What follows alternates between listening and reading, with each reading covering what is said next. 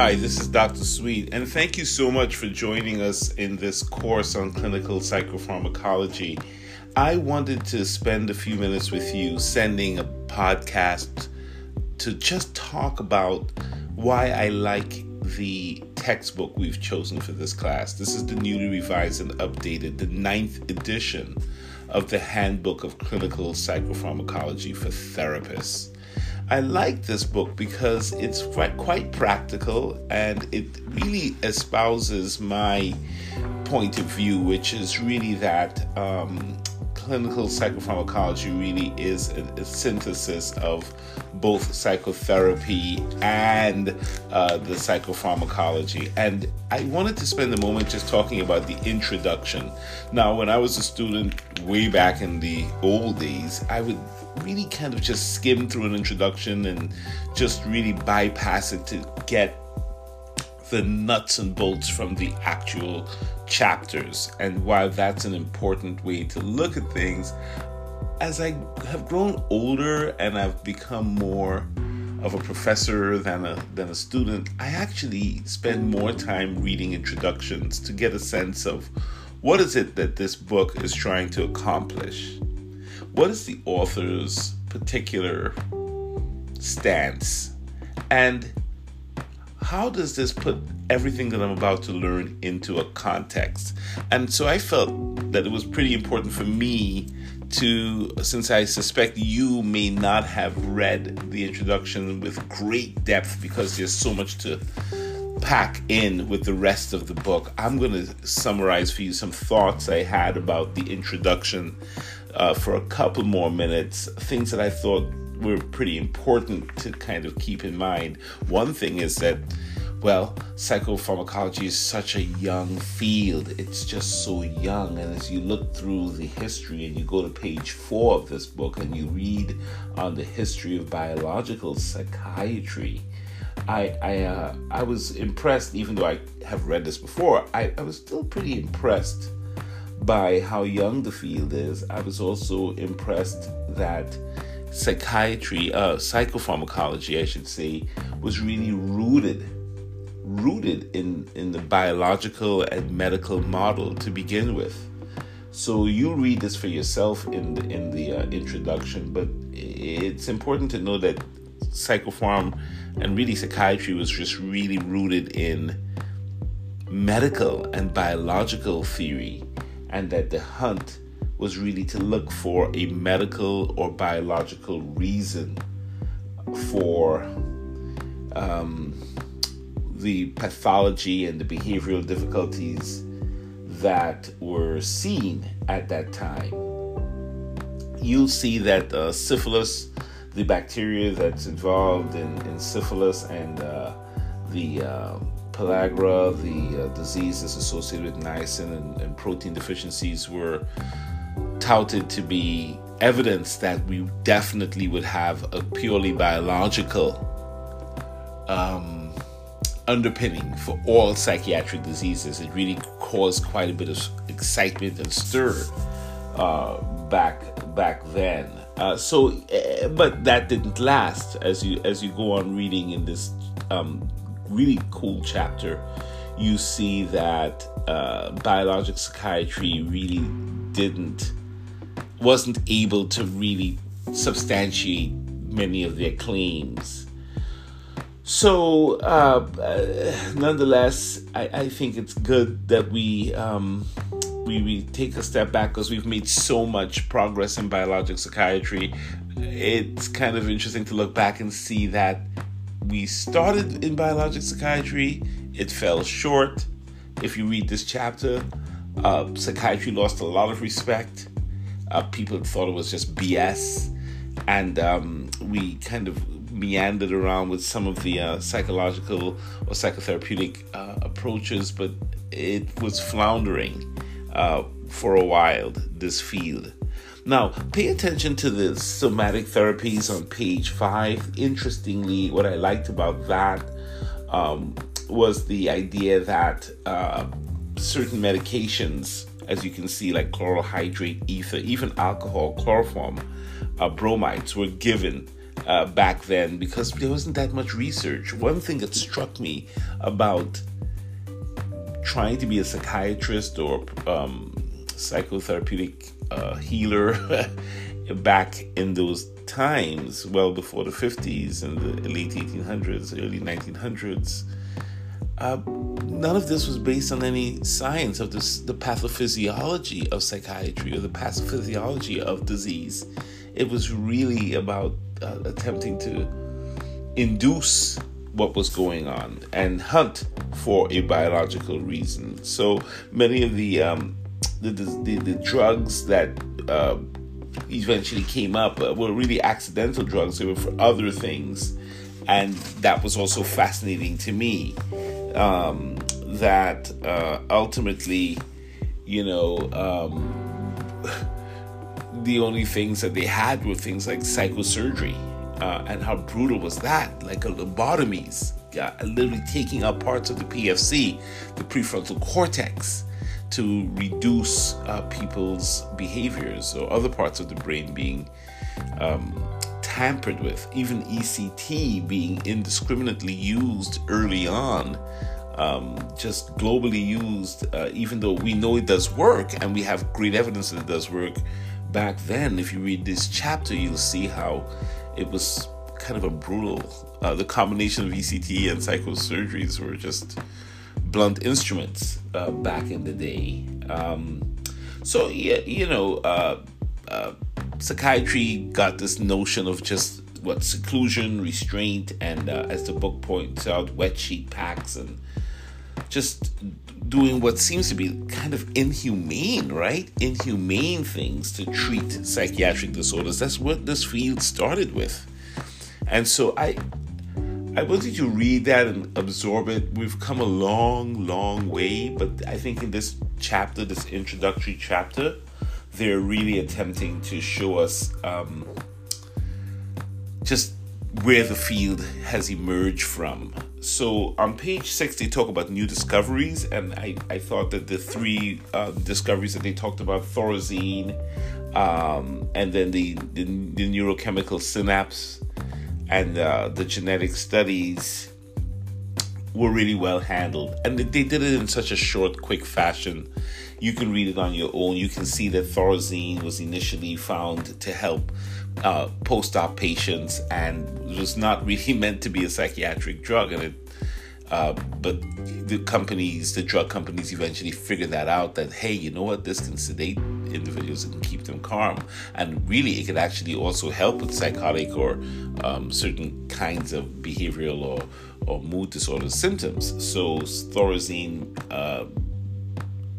just like other drugs, really did not have its beginnings in psychiatry. If you read the chapter, you'll see that many of the drugs that we're using today were used for other kinds of illnesses. So I'd like you to spend some time reading that, especially this page 6 and page 7, and just appreciate that even things like lithium or MAO inhibitors, even the TCAs, the imipramine, the tricyclic antidepressants that we're going to spend a lot of time with, they were all used in other ways early on, right? And remember, these things were all discovered like in the late 1950s, early 60s. So something to keep in mind is that accidental discoveries led to some of the work that some of the findings that we see today, right? And some of the drugs that we use today. So keep that in mind. We're going to spend a lot of time on the neurochemical transmission and synapse, but keep in mind that the monoamine hypothesis that you're going to spend a lot of time on really found its basis in the work of Sherrington, who discovered the existence of the synapse in the early 1900s, and then this got amplified, obviously, later on by the work of others.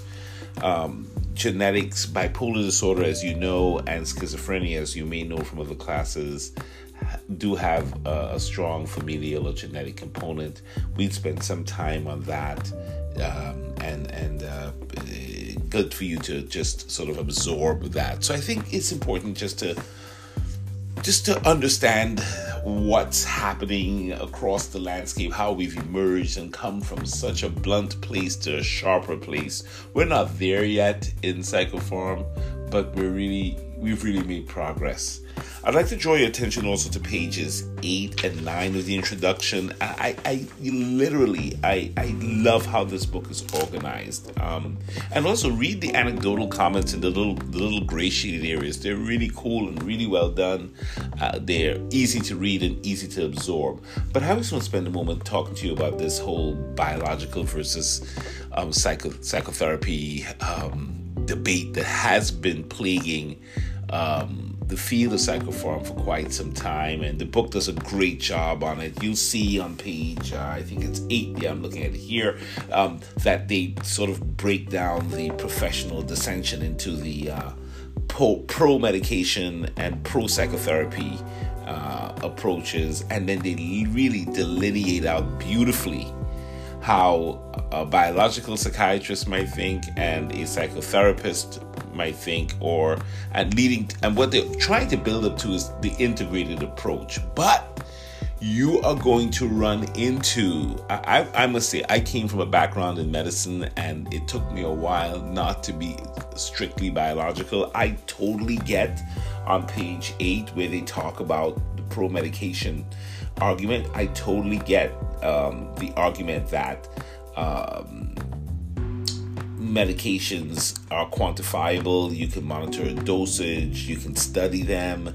They medications act quickly. They reduce symptoms, and the quicker response restores people's hope and gets them feeling better quickly. It may even help them, be more able to participate in, especially with somebody who's psychotic. They can't always participate in a psychotherapy process, but sometimes the medication can alleviate those symptoms and allow the person to be able to participate in psychotherapy. So getting quick responses from medications is a big deal. Because I was initially more biologic in my thinking, I used to think that psychotherapy could not be measured like many biologic psychiatrists or theorists think, but there's a lot of research now that says that that's not true. So we live in an HMO-driven world. You should read the little caveat on HMO medicine here on page, I think it's page 11. But going back to the professional discussion, spend time looking at the differences between a biologic approach and someone who wants to use a psychotherapeutic approach. And let me tell you, I have shifted. I am no longer just the guy who's only looking and saying medications are more effective than psychotherapy. I used to be like that. Medications providing help to people who may have a limited intellectual capacity. So maybe somebody is psychotic, they have poor ego strength. The medications seem to help in those cases.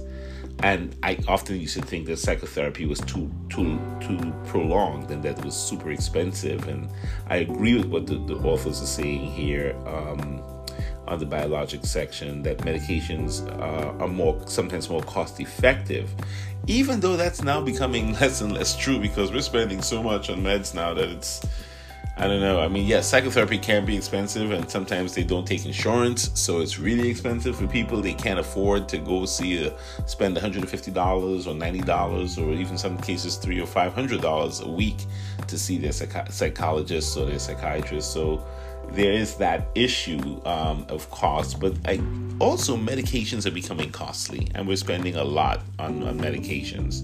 I love the argument about psychotherapy being able to address the deeper, more complex individual, right? The line that said that the drugs can interfere with someone's autonomy and free will. It can blunt a person's motivation to do the internal work to get better, I think is accurate. I think that's super accurate. So drugs can make you dependent on the drug, right? And drugs can make you dependent on the doctor, the prescriber, the nurse, whoever is giving it to you. And that's a real concern for people who truly are looking at it from that psychotherapy is better. I agree with them that medications ultimately do not solve problems, right? That medications can't teach you how to cope better. They can't mend your broken heart, as the book says here on page 10. A medication can't fill an empty space. It doesn't get you to have better self-esteem or to look at things differently so that you can have a different outcome.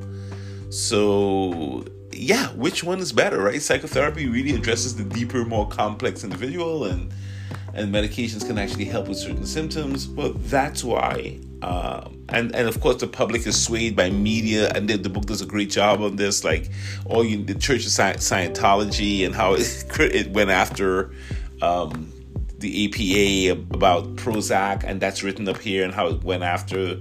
How it tried to discredit the field of psychiatry and psychopharmacology is all written up here. But I kind of see both sides. I see where the medication can really help reduce concrete targeted symptoms, and yet the psychotherapy is what really handles the more complex inner being that the medicines just cannot reach. And so an integrated approach is what this book is really trying to get to. On page 11, it talks about this rapprochement, the biological and psychological perspectives leading to a more integrated approach. Because as it says, the most effective medicine in the world, if you're not going to take it, or you have a belief that's anti-medicine, or it's not going to work if you try to take it, or it may not be effective, right? If you're not even taking it, it's a problem. So I think this idea of using an integrated approach is really important. Now, the book does mention an interesting point, that in most disorders, most issues that you face, that patients face, except for anxiety disorders, you use medication and psychotherapy are good. The book says pretty clearly that, I think it's on page 13. I'm not sure what page it is. Don't quote me on that. But it's on one of these pages where it talks about anxiety disorders.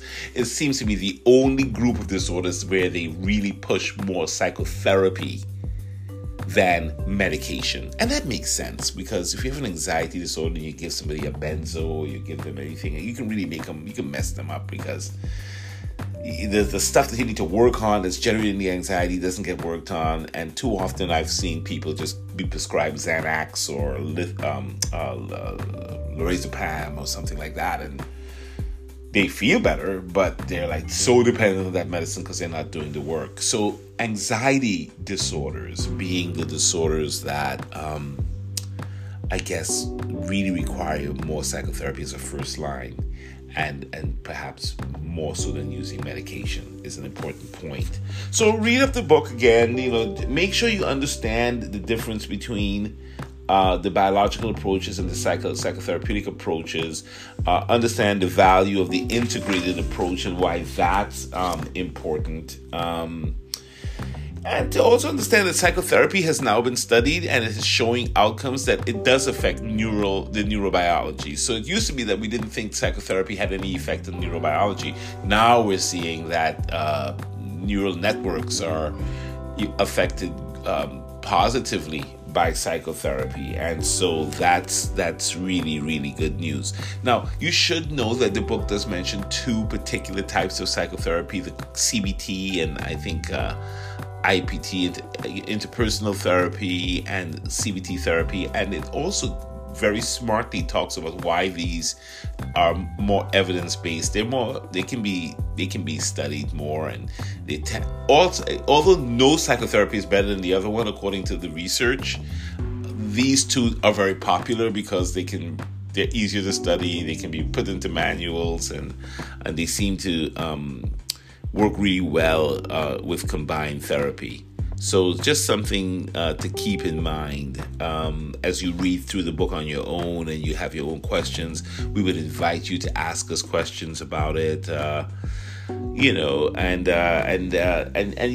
studying psychopharm, right? The last thing I'm going to say is that you're studying psychopharm, and it's really important that you do, because the majority, as the book points out on page 13, 14, 15, you will see that the majority of mental health is carried out by non-prescribers, non-psychopharmacologists. We're like the least, we're just a fraction of who, even though this is a psychiatric and a psychological issue, we're family therapists and non-medical and non-pharmacologists are the ones that are seeing these patients. Non-psychopharmacologists are seeing these patients and seeing clients much more than we are. So we're actually, the majority of mental health services, as the book says, are provided by non-medical therapists. And the majority of prescriptions for psychotropic medications are written by family practitioners and primary care physicians. So we're not even the ones writing these medications, but you all will be in a position to either monitor how these medications are affecting someone, and to also, maybe with your knowledge, be able to suggest the use of a medication. Interestingly, the book points out that therapists have been sued for not being able to accurately refer someone for medication or psychotropic intervention and cause them to suffer more. So that's something to keep in mind, right? That you will be in a position. The reason this course is so valuable is that you will be in a position, having gone through this course, to be familiar with the medications, familiar with the target symptoms, familiar with some of the outcomes of medications, the side effects, the adverse effects, idiosyncratic reactions. You'll be able to sort of navigate the nexus between the mind-body response, and also be able to, most importantly, partner and collaborate with prescribers, which is really necessary, because increasingly in today's world, prescribers we're really only seeing the person for 15-20 minutes, or we're under such pressure to get them the medicine. But then how does this person feel about the medication? Whether or not they're going to take the medication. What is this medication doing to them? Has it affected their quality in life in any way? Is there something you need to change? That's where you come in. And if you have fluency, if you can be sort of bilingual, right, to be able to speak psychotherapy and speak psychopharmacology, that would be really cool, because then you're in a position to speak to prescribers or treatment providers and the client, and influence and discuss diagnosis, discuss a target symptom, discuss what is etiological considerations, and also to help influence treatment. So with that said, I'm going to stop here. I just wanted to let you know that this is all from chapter, I think it's the introduction. It's not the chapter. Let me just double check. Yeah, it's the introduction.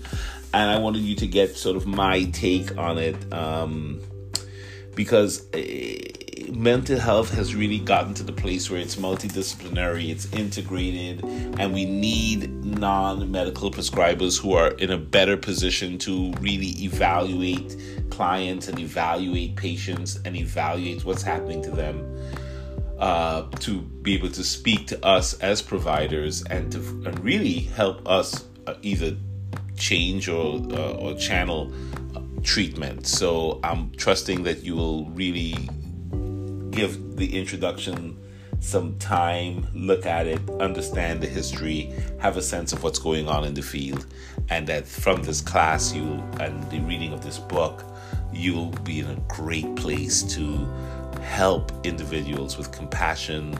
This book is all about compassion. It's not about just throwing that. The reason I chose it was that I wanted a book that did not just push only medications and theories. This book speaks directly to helping individuals as people first, who happen to maybe need medication or need to be taken off of medication or to benefit from combined or integrated treatment. So welcome aboard. Thank you for taking the course. And again, if you have any questions, we have a great team in Maha and Chloe. We have a great team here with Dr. Barrett doing our in-person lectures, and you have me as a virtual resource, and I'll be sending out more podcasts to you as we go forward. Alrighty, take care and be well.